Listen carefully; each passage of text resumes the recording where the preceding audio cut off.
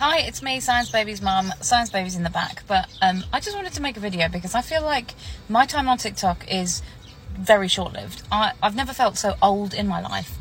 I feel like we are on the verge of being banned literally any minute. So we went live last night and I've had 2 live violations saying that I didn't promote my products enough just because I added some products that people could buy. Apparently, if I'm doing a live, I have to be selling products. Is that how it works?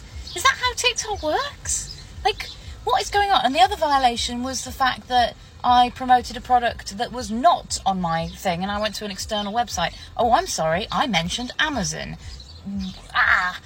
So I got 2 violations for that live, and then I've had 2 of my videos taken down for violation of community guidelines because I'm apparently exploiting and abusing children. Well, the only one I'm abusing is this one, and I'm sure you'll all agree he is the happiest baby in the world. There is no abuse going on, but TikTok won't listen to me, despite the fact that these videos have been, they've been reported hidden.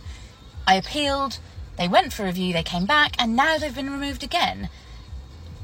What is going on with this content review policy? We had a copyright violation for using another person's TikTok. Like, I thought that was the whole point, that we can, you know, stitch and share within TikTok, but apparently no, I was violating our copyright.